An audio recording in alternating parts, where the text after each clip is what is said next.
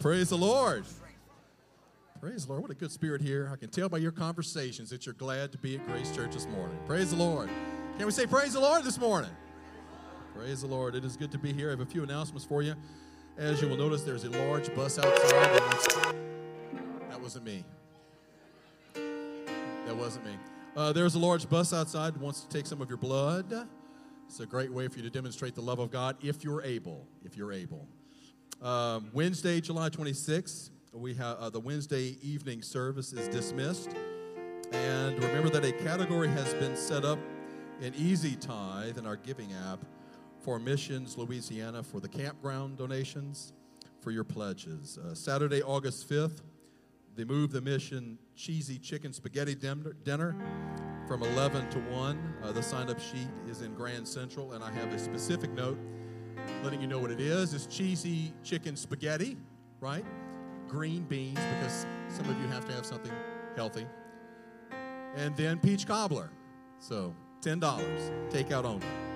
And Saturday, August 12th, the 30th pastoral anniversary banquet at Forest Grove Plantation from 6 to 9. Please check the weekly email for a link to RSVP because we need a head count. You love the Lord this morning? Would you stand to your feet? Let's worship the Lord this morning. Let's give him a hand clap of praise.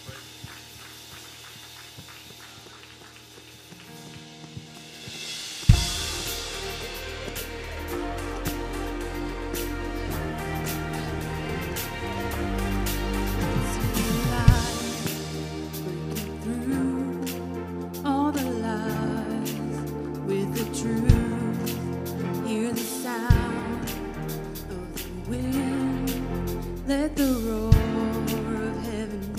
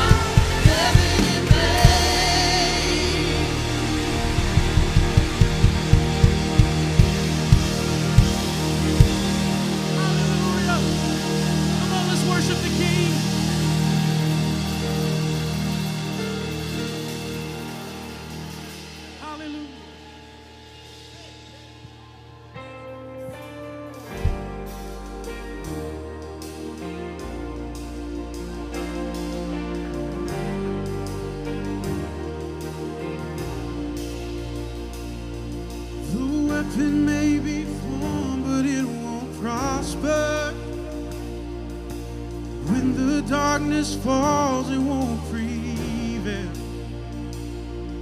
'Cause the God I serve knows only how to triumph. Oh, my God will never fail. Oh, my God will never fail. I'm gonna see a victory. I'm gonna see a victory. For the battle belongs to you, Lord. Sing it.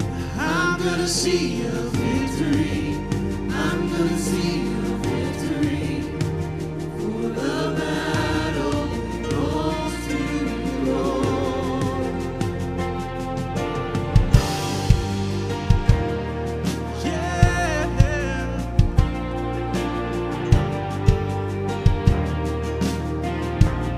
Come on, every hand lifted. And there's power in the mighty name of Jesus. Come on, raise that up to the King this morning. Every war he wages, he will win. Oh, I'm not backing down from any giant. 'Cause I know how this story ends. Yes, I know. Yes, I know how this story ends. Come on, if you're gonna see it, sing it with me. Victory. I'm gonna see a victory. For the battle belongs to you, Lord. I'm gonna see a victory. I'm gonna see a victory. For the battle belongs to you, Lord. I'm gonna see a victory. I'm gonna see a victory. For the battle belongs to you, Lord. Yes, we will. I'm gonna see a victory. I'm gonna see a victory. For the battle belongs to you, Lord.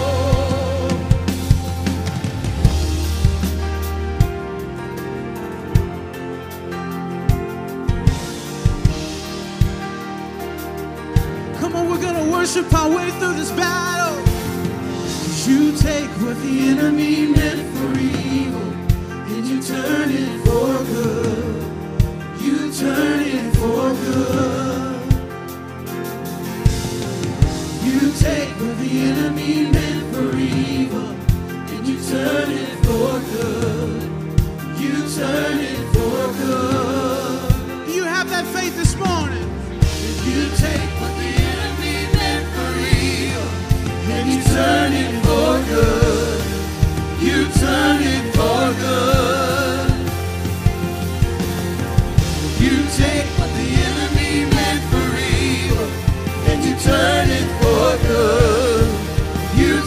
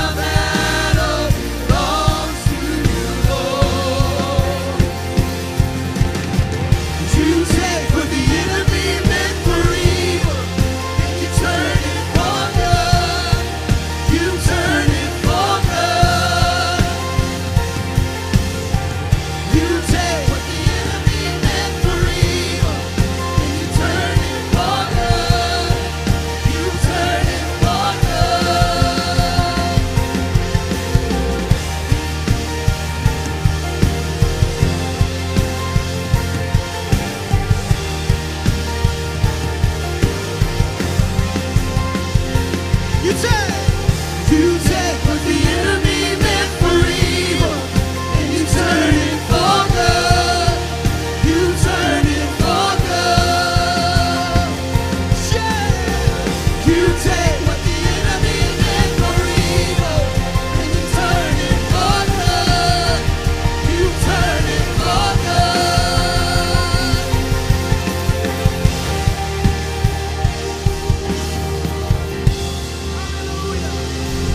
Come on, if you know that you're going to see a victory. Hallelujah. Come on, I wonder if as a church we can sing that together. Sing with me. I'm going to see a victory. I'm going to see a victory. For the battle belongs to you, Lord. I'm going to see a victory. I'm going to see a victory. For the battle belongs to you, Lord. One more time. I'm gonna see a victory. I'm gonna see a victory. For the battle belongs to you, Lord. I'm gonna see a victory. I'm gonna see a victory. For the battle belongs to you, Lord. Hallelujah. We thank you for every victory.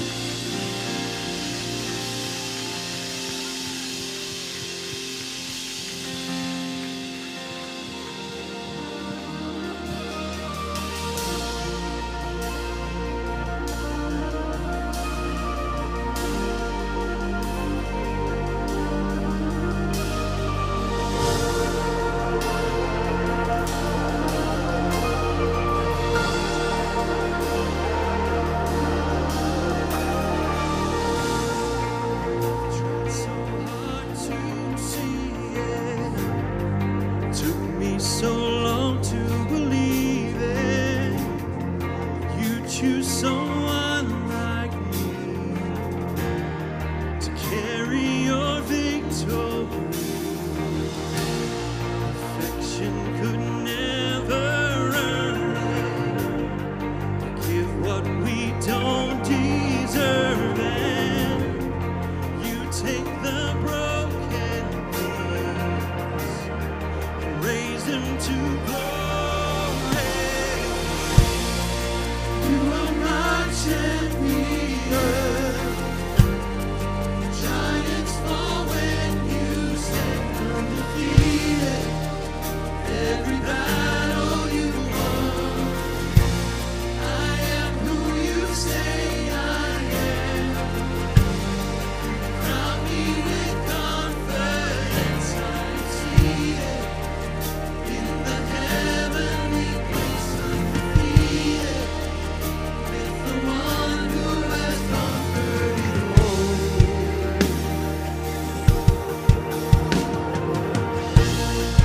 Now I can finally see it. You're teaching me how to receive it. So let all the striving cease. This is my victory. You are my champion.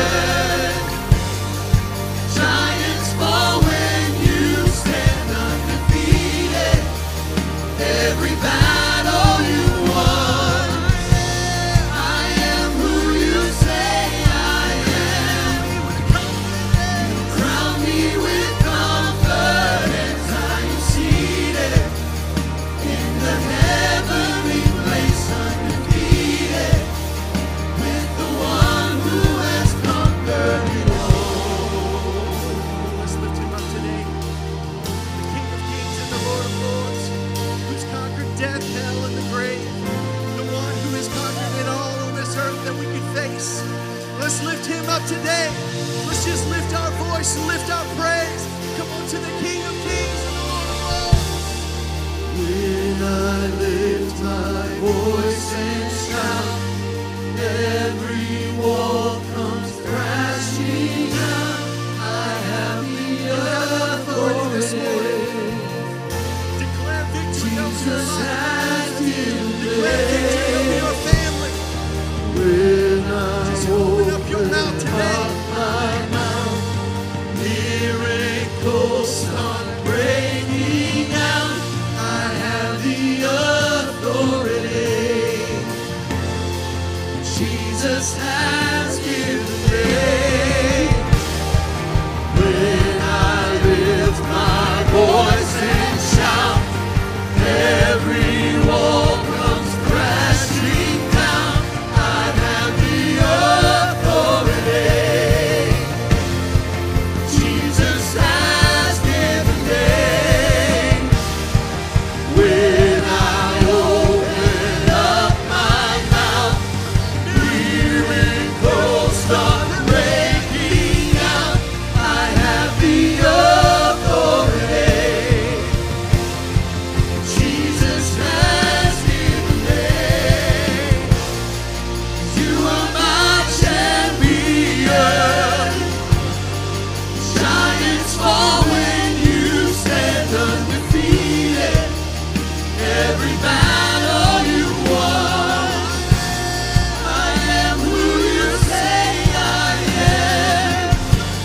You crown me with confidence. I am seated in the heavenly place, undefeated.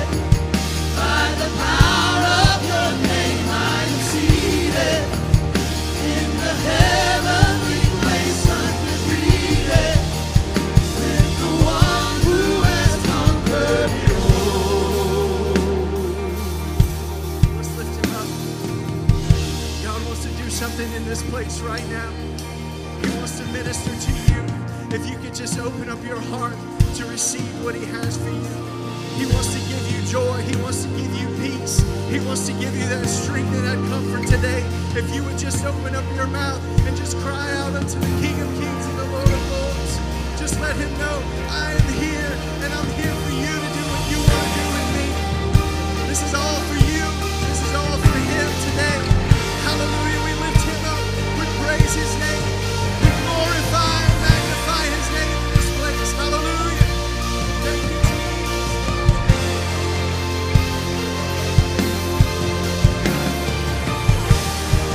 When I lift my voice and shout, every wall comes crashing down.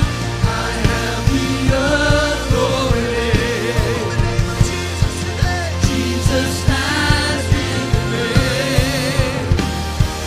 When I open up my mouth, miracles start breaking out.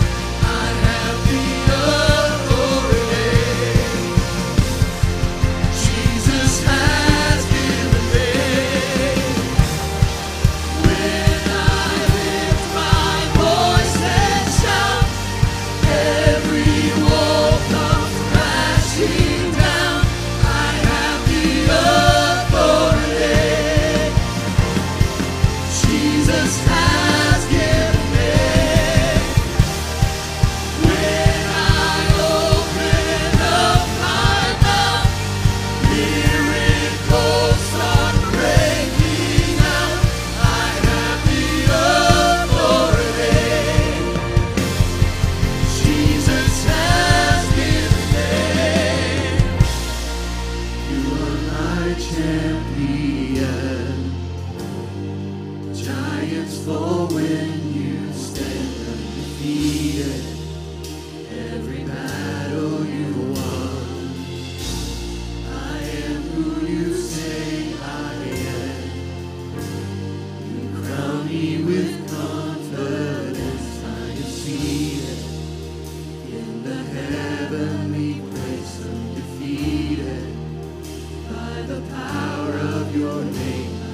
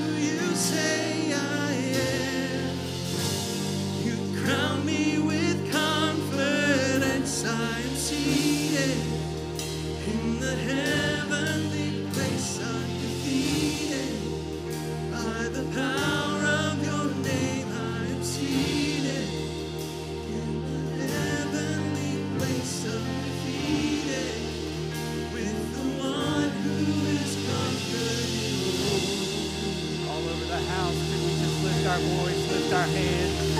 In Jesus' name. Hallelujah.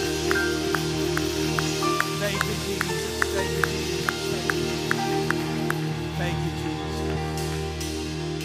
I spoke last Sunday to the adult Sunday school class, and we work regularly with the students in prayer on Sundays. The song just said, when I lift my voice and shout. There's just something about the vocal cords vibrating together and making a noise, about a sound coming out of your voice. The Bible says the effectual, fervent prayer of a righteous person availeth much. There's just something about a shout, a fervency, a sound coming forth that produces faith. It produces victory, and I believe it engages the presence of God to work on our behalf. So in this beautiful environment of praise and worship, the presence of God has settled so beautifully into this place. I wonder if you would just lift your hands one more time and lift your voice. Let a sound come from the depths. If you need anything from God, or if you're here today and everything's going okay, either way, let a sound come out of your mouth today. Let a shout go forth. It's a fervency. It's a shout. Hallelujah, hallelujah, hallelujah. Jesus, we praise you in this place. Jesus, we activate our faith today. Jesus, we activate your name today to work on our behalf. Thank you, Jesus. Thank you, Jesus. Thank you, Jesus. Thank you, Jesus. Everybody say in Jesus' name. Amen. Amen. Thank you, praise team. What a presence of God. What a power of God in this place. Thank you, as always, for leading us into the presence of God. I do want to take a moment and welcome everyone here this morning. We're so glad you're here. We have a host of guests with us today. Thank you for being at Grace Church this morning. And it is our prayer that this service would be a blessing to you. Those joining us on Facebook Live and live stream, we're so glad that you've chosen to make this service a part of your day. And I know it will make your day better and enrich your life. Amen. Grace Church, can we just welcome all of our guests today? Those joining us online.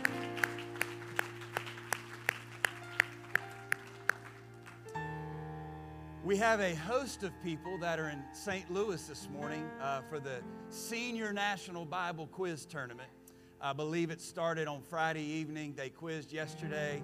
Be more quizzing today, no doubt. Quizzing tomorrow. I believe it goes all the way through Tuesday. And so there is a host of folks out today with that event in St. Louis. And then we have a very large contingency of Grace Church leaving this coming week to also go to St. Louis for North American Youth Congress that begins on Wednesday. Amen. I checked the list again this morning. We have 39 from our church that'll be attending Youth Congress. And it's going to be a great week. It really is. Brother Bernard said at camp meeting in his comments that they were expecting something like 35,000 at Youth Congress. So it's going to be a tremendous event. With all of that being said, I want us to pray together. We'll pray over the word and then go directly to our message today. In light of all of the travel and in light of everything that I've just mentioned, service will be dismissed Wednesday night. We just have so many folks that will be gone.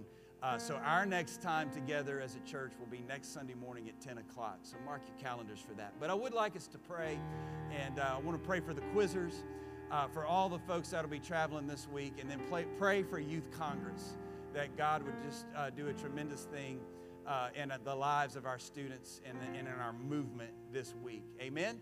Amen. Let's pray together towards that end. Jesus, we thank you for the presence that is here right now. Lord, your anointing is here, and it's the anointing that breaks every yoke. Lord, I pray for our Bible quizzers today. I pray for all of those that are traveling this week, Lord. I pray for our church this week, Lord, and I pray for Youth Congress, Lord, in Jesus' name. Lord, I pray you would show yourself mighty, Lord, that we would sit in heavenly places. In Jesus' name, bring us together again at the appointed time next week, Lord, and we be careful to give you the praise. In Jesus' name, amen, amen, amen. You've been standing a long time. Let's go straight to the Word of God, and then I'll let you be seated, and we'll see what God has for us today. Let's go to Luke chapter 1.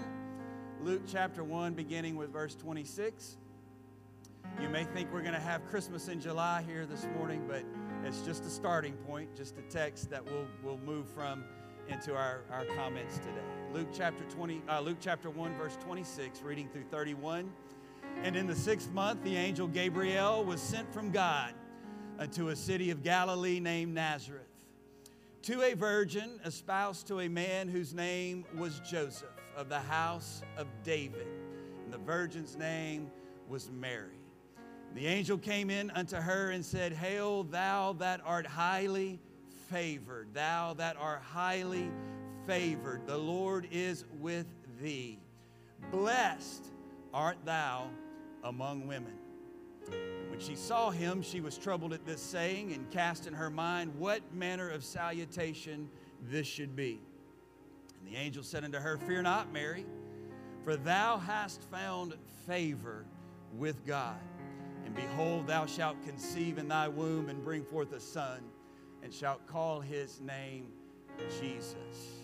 And then one verse of Scripture, Luke chapter 2, verse 35. After Jesus is born, Mary and Joseph take him to the temple to fulfill the law. And a prophet named Simeon speaks over Jesus prophetically. And then he turns to Mary, and he says, where we have it recorded in verse 35, speaking to Mary, Yes, a sword shall pierce your own soul also, that the thoughts of many hearts may be revealed. From these verses of Scripture, today I would like to speak to you from this topic, when favor requires faith. When favor requires faith. God bless you, Grace Church. You may be seated this morning.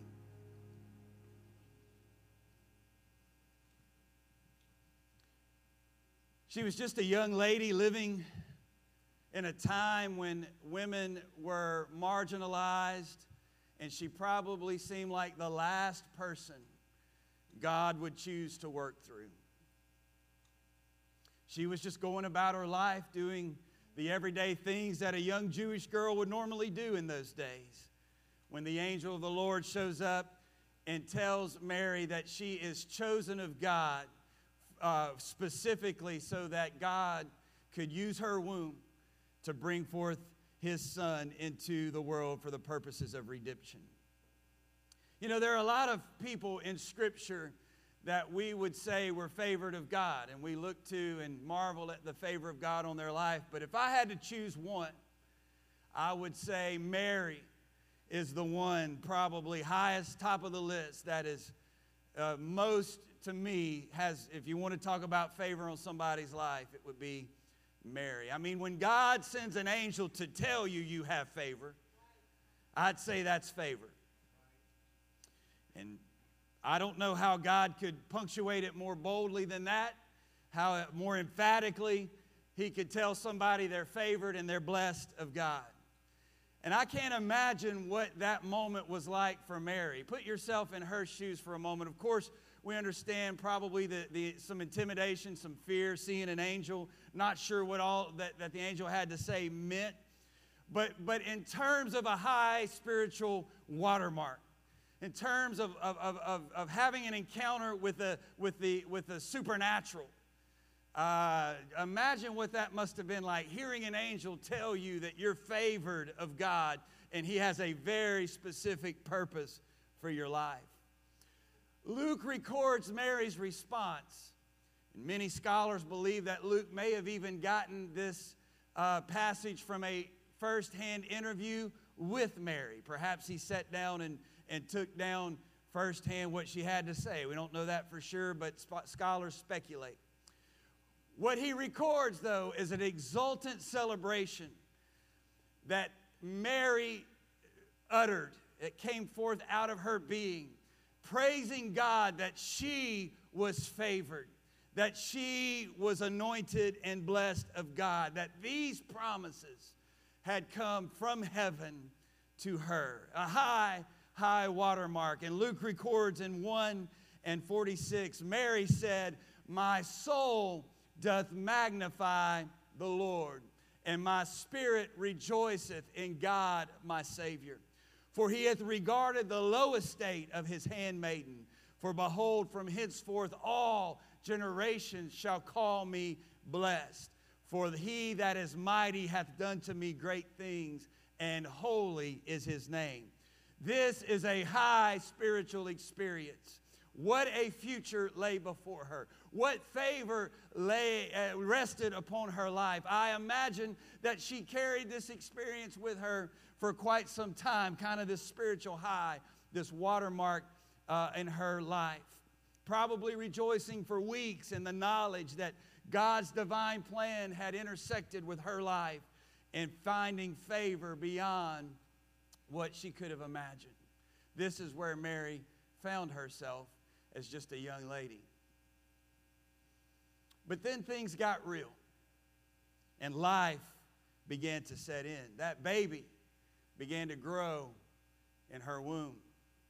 She's an unmarried young Jewish girl, and so she finds herself ostracized from society, sideways glances, no doubt, from strangers, whispers behind her back from family. Joseph himself, her betrothed, was considering a divorce until an angel appeared to him and told him to move forward with the marriage. I wonder how Mary felt about the favor of God while all of that was going on. And then things get physically uncomfortable with her pregnancy. Sleepless nights, indigestion, cravings for weird things like pickles and ice cream at the same time. And then the labor of childbirth. I don't stand here acting like I know anything about that, but it's physically painful and exhausting. After having traveled all the way to Bethlehem for a senseless Roman census, she gives birth surrounded by a bunch of livestock in a far from ideal setting.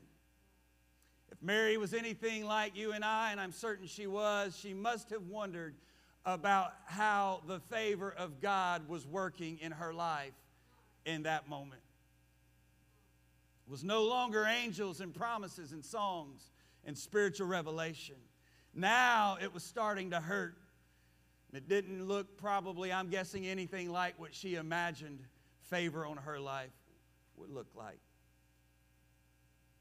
And that wasn't even the worst that Mary would experience. Fast forward some 33 years, and Mary finds herself standing at the foot of a Roman cross as her son that she brought into the world is tortured and put to death. And in that moment, Simeon's prophecy comes to pass. Figuratively speaking, a sword pierces her soul, the pain of seeing the son she loves with a mother's love. Yes, he was the Messiah. He was Jesus Christ, we understand, but it was her son. She was his mother. And she watches as that young man, 33 years old, that she brought into the world dies an agonizing death.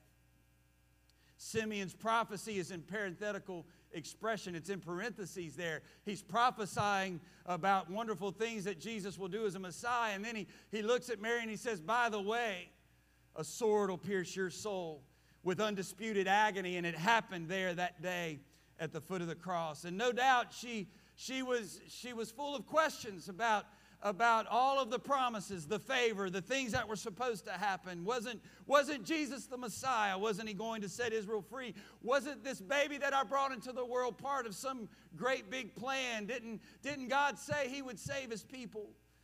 And she had done her part. And no doubt at this moment, the big plans God planned for her life seemed to be null and void. The chosen vessel and the favor the angel prophesied seemed distant. And so Mary finds herself in a place where her favor requires her faith. I'm thankful today for the favor of God.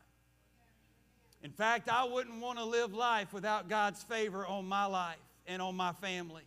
I'm thankful for favor. Most of you here today, whether you've had the Holy Ghost only a short period of time or for a very long time, you have experienced the beauty of the abundant life that Jesus Christ gives us. It's blessing, it's favor, it's anointing. And one of the great keys of success for any Christian is to remember and believe that we carry God's favor with us even in difficult times. We like to sing and rejoice because we're a chosen generation and a royal priesthood, and we should do that, rightfully so. We go high on the wings of faith when we receive a word from God or a promise or an assurance in our spirit. One time, many years ago, tell you more about it some other time, but I had, as it were, an audible voice speak to me in a service that I was in. I walked for weeks on a cloud. I was on a high. I thought, man, I'll never come down. God has spoken to me. We love times like that. But then life hits us with its best shot. And we're like, God, things were going so right. I was on that spiritual cloud. I heard you speak to me. I heard your voice. And now everything has come crashing down around me. I know I have favor. I know I've heard from you. I know your anointing's on me, but my circumstances don't feel anything like favor right now. Just takes one moment, one phone call, one conversation, and your world turns upside down. And oftentimes we have no control over anything that's happening. I want to preach to somebody at Grace Church today. Your circumstances may seem unfavorable, but you are not without God's favor in your life. You haven't lost the attention of God. His hand is not removed from your life. You are just in a place where favor requires faith. And so today I come against the lie of the enemy that says God has somehow abandoned you or somehow forgotten His promise to you. He hasn't forgotten you. You've just found yourself in a situation where favor demands your faith. I challenge somebody today, keep going back and looking at the sky for that cloud the size of a man's hand that signifies the abundance of rain that you've been promising, that you've been promised. I challenge somebody to keep trusting the promise God has given you, to keep believing in the plan God has for your life, even when the times are hard. I challenge you today, keep holding on in the dark what God has promised you in the light. One of the most significant experiences, spiritual experiences I ever had in my life, besides God speaking to me, and I forgot about it when times were the hardest. It was only after we had come through all that time that I spoke about Wednesday night with our son being diagnosed with leukemia, all of that, going to Memphis, flood, lost our house, all that stuff. It was only after we came through all that that God kind of refreshed my memory and brought it back, and I was able to kind of put all the pieces together and understand. Many, many years ago, probably 10 or more years, I volunteered. I just felt a little nudge. I felt like I should do it. I volunteered to drive the man of God to a revival meeting, to a service. He was used marvelously in the gifts, used in the prophetic, and I felt led to volunteer to be his chauffeur for that night, and so I did. I drove him to another town. We had a wonderful time of fellowship while we drove, had an amazing service. And then when it was time to come back, to drive back, I'm driving behind the wheel. We hadn't gotten out of the outskirts of town very long, and he just reached over and laid his hand on my shoulder and began to prophesy. And most of what he said that day, that night, I have forgotten. And I don't say that it's not a bad thing. It was general prophecy. It was nothing specific. It just that God had His hand on my life. That that there was a future. There was going to be open doors and things like that God would have for us in the future. But one thing I do remember that he said verbatim, even though I forgot it. In recent years, God brought it back to my mind. After all the prophecy, after all the amazing things that were yet ahead for myself and my family, he prophesied and he said, "And you will walk a dark and lonely road to get there." Now, the Holy Ghost was so strong in the car, I kid you not, I had to pull over onto the shoulder and just kind of have a little praise break. And I didn't really pay too much attention to the part about the dark and lonely road. I was just ecstatic that God cared enough to come down in that car and speak to me, that he knew my name, he knew who I was, and he was telling me that there was a future. And so I didn't pay a whole lot of attention to the dark and lonely road part of it. But then, as I testified Wednesday night, losing our house, son diagnosed with leukemia, we got up there to Memphis, Tennessee, and it was lonely. It was dark, and it seemed that there was no way to turn. I ask you today, was all of the things God prophesied and promised null and void?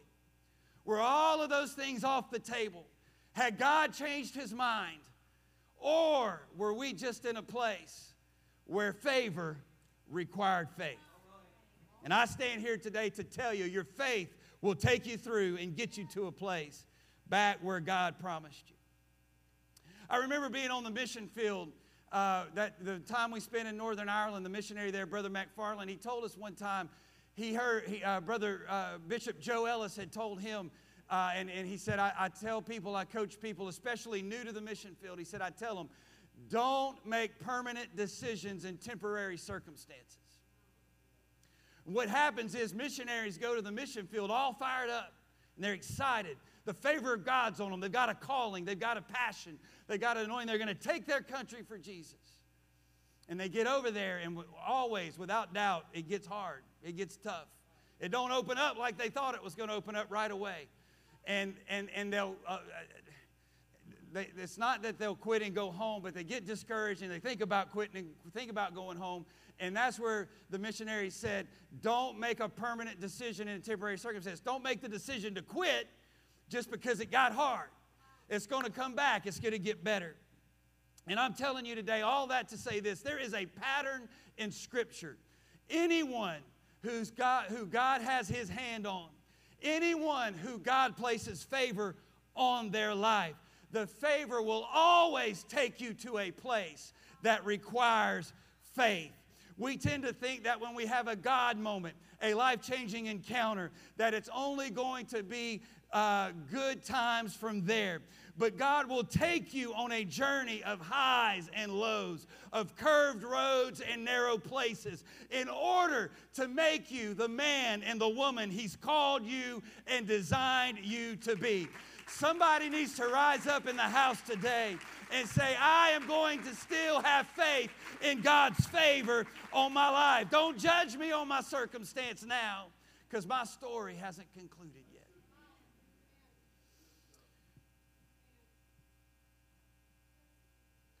Samuel anointed him king when he was just a lad. He was the youngest of 7 brothers, and he was the one that kept the sheep and kept out of sight. He wasn't old enough to serve in the army, and he was not really on anyone's radar as having much potential to do anything. Yet David, the son of Jesse, was the one God chose to succeed Saul as king. 1 Samuel 16:13, then Samuel took the horn of oil and anointed him in the midst of his brethren. And the Spirit of the Lord came upon David from that day forward. David was given favor of God in a special way. God's hand was on him, and he was chosen to succeed Saul on the throne. But understand, even though he was anointed, even though he was highly favored, he had to run for his life for years before he ascended to the throne. Filled with danger, filled with despair, filled with hard times. We could talk a long time about all of that.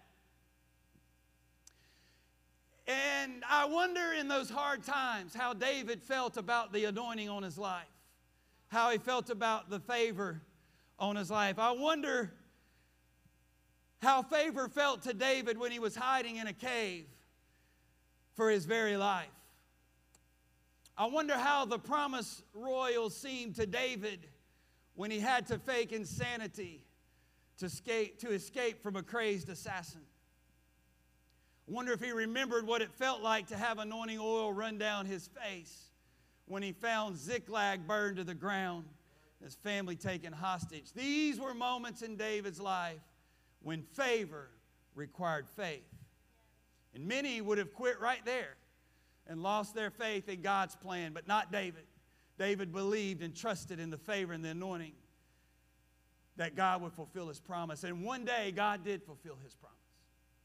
We open up the book of 2 Samuel, and one of the first things we read from the very beginning of that book is that Saul and Jonathan are dead, and David is anointed king of Judah. But that, as much as that seems like a fulfillment, and it is, of what God had in store for David, that only began another set of problems and another set of issues. For all the anointing, for the man after God's own heart, the man who was destined to be king, he finally gets there. He finally is sitting on the throne. And somebody who is on Saul's side, who just won't give up the fact that God's favor has left Saul. His name is Abner. And Abner takes one of Saul's sons by the name of Ishbosheth. And Abner anoints Ishbosheth king because he wants the lineage to continue passing through Saul's bloodline. The Bible says that the house of David and the house of Saul fought for years. Conflict, civil war, if you will, over this issue. Was it David or was it Ishbosheth? And they fought, and it was agonizing for David. It was a kingdom divided. They were by no means unified behind David's favor and David's anointing.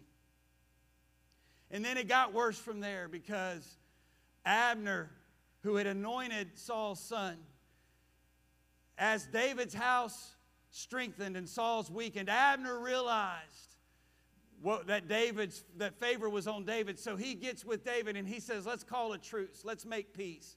Let's put an end to all this bloodshed. So David and Abner strike an agreement. And the Bible says twice that Abner left in peace. And David went back to his palace in peace. They had settled the matter. But Joab, who was David's top general, didn't like that David had made peace with Abner. So acting on his own, Joab calls Abner back as though he would give him a word from the king. And when Abner comes and says to Joab, yes, what is it? Is there more to be said about the peace agreement? Joab assassinates Abner in a moment of rage, in a moment of betrayal and treachery. And this brought David so low. By now, we know from Scripture, reading through chronologically, David was a man of character, especially when it came to the house of Saul. He had honored Saul. He had honored Jonathan. He had looked for ways to represent them and to honor them. And now, it looked like David had dealt treacherously with Abner, even though he had not. The king, the great praiser of God, the man after God's own heart, the anointed, the man of favor, had been embarrassed in front of the entire nation into an extraordinarily complex and difficult circumstance, even though he had nothing to do with it. And this is what David said in 2 Samuel chapter 3, verse 39. And this is our key today for dealing with hard times, even though we know we're favored of God. He says, and I am this day weak, though anointed king. This is the key for the child of God who knows they are favored of God, but knows that their circumstances look nothing like the anointing on their life. He said, this day I am weak. He did not try to sugarcoat it. He didn't pretend it didn't exist. It wasn't positive mental activity. David was in a very difficult circumstance. It was a bad day. But then he says, I am anointed king. Even in tragedy, even at the low point, even when it looked hopeless, David never forgot his favor. he's still identified as God's anointed king. He reminded himself, I still walk in favor and God's hand is on my life. Don't judge me by my weakness today. Was he still anointed? Yes, he was. Was he still king? Yes, he was. Did he still have God's favor? Yes, he did. Oh, is there anybody in the house today that would say, rejoice not against me, O mine enemy, for when I fall, I shall arise. Oh, I'm telling somebody today, you're walking in favor. Just keep walking. You're in God's will.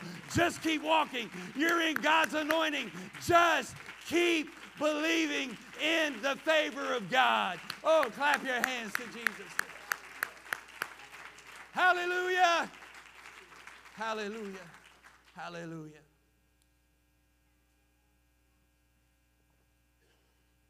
The scripture refers to him as faithful Abraham. Sometimes we say he was the father of the faithful.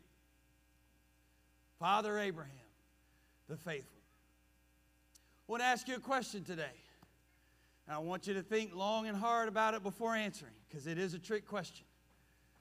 Was Abraham faithful? Again, the scripture says he is faithful Abraham. Was Abraham faithful? The answer to that question, as far as I'm concerned, is it depends on what day you're asking about. In the matter of offering Isaac as a sacrifice, he set the bar for faithfulness. I don't know very many people that would take faithfulness to be willing to sacrifice their only son. It was only the angel intervening that kept him from taking Isaac's life that day. But in the matter of waiting on the promised son Isaac, not so much. He fathered another child through his handmaid Hagar, through Sarah's handmaid Hagar. If you check in with Abraham when it comes to building altars, I don't know of a more faithful altar builder than Abraham. In the matter of lying to the king concerning his wife and telling the king that she was his sister, it seems kind of cowardly to me and not very faithful. In surveying Abraham's life, I believe it is only fair to say that his faithfulness was kind of like yours and kind of like mine. It was a mixed bag. It just depends on what day you were talking about. But again, the scripture says Abraham was faithful. So how can that be? Let's unravel it. It's because God doesn't look at an isolated incident or judge us based on our weekdays. He looks at the entire scope of a lifetime. The Bible says that Abraham believed God, and it was counted him for righteousness. In other words, Abraham said, I believe in the favor of God on my life. I blew it yesterday, but today I'm going to remember that I'm favored. I got ahead of God yesterday, but today I'm going to remember I'm favored. I'm going to believe His promises are still with me and my life is secure. And when God looked back over that kind of faith, He put Abraham as one of the champions of faith. Was it because he was 100% faithful through and through? No. It was because he never stopped believing in the faithfulness and the favor of God on his life. Oh, I'm not going to forget the favor of God on my life. Don't judge me by my circumstance today. Don't judge me by what I'm going through today. God's hand is on my life, and I'm going through. Oh, if you believe that in the house today, clap your hands. So back to Mary today. Have you ever wondered if Jesus dropped by the house post-resurrection and had a conversation with Mary? It's possible. It could have happened. Bible doesn't say.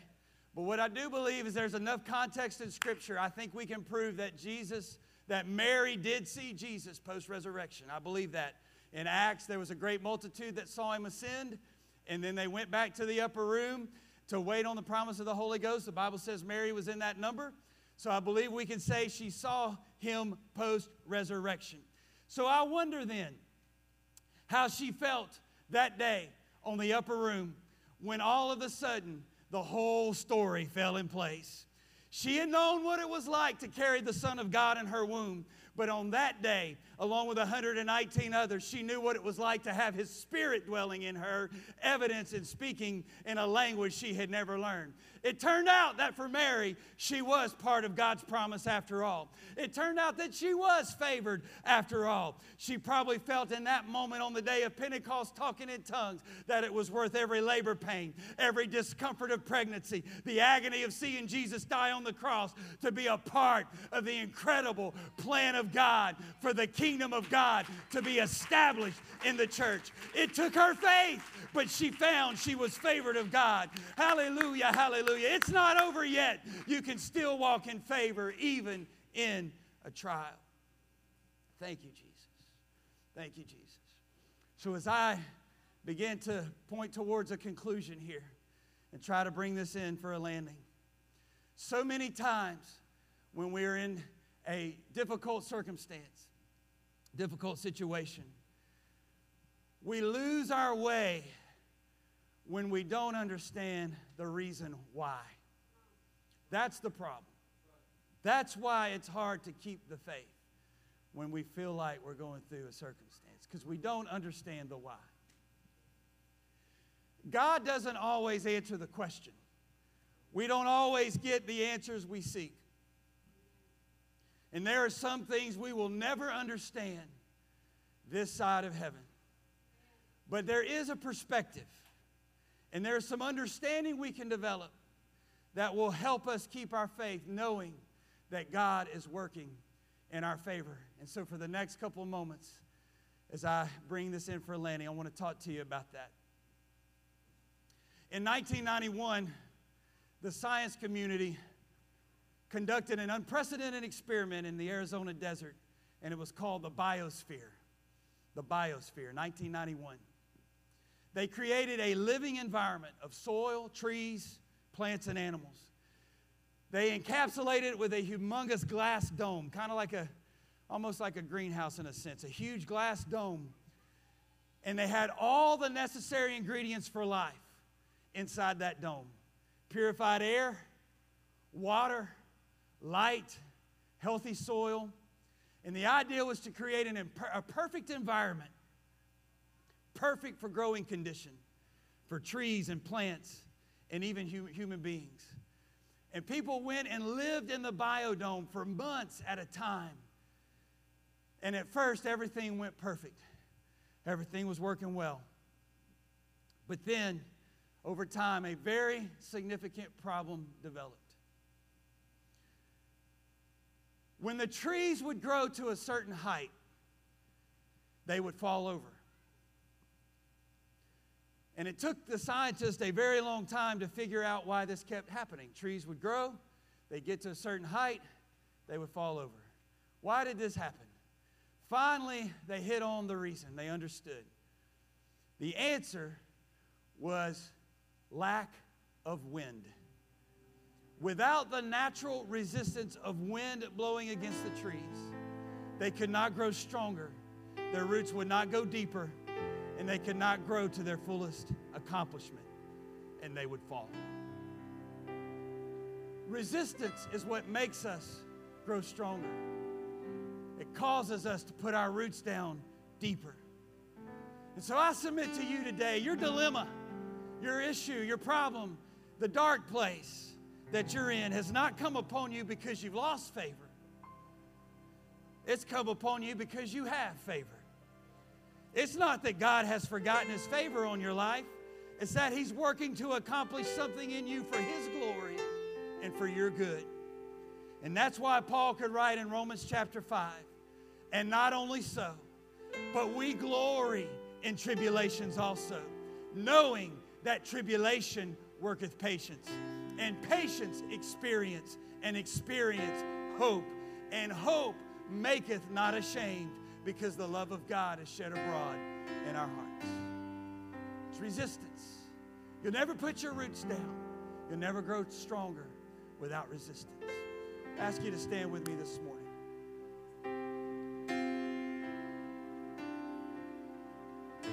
There's a very interesting statement in the Word of God. It's actually something that God said to Moses.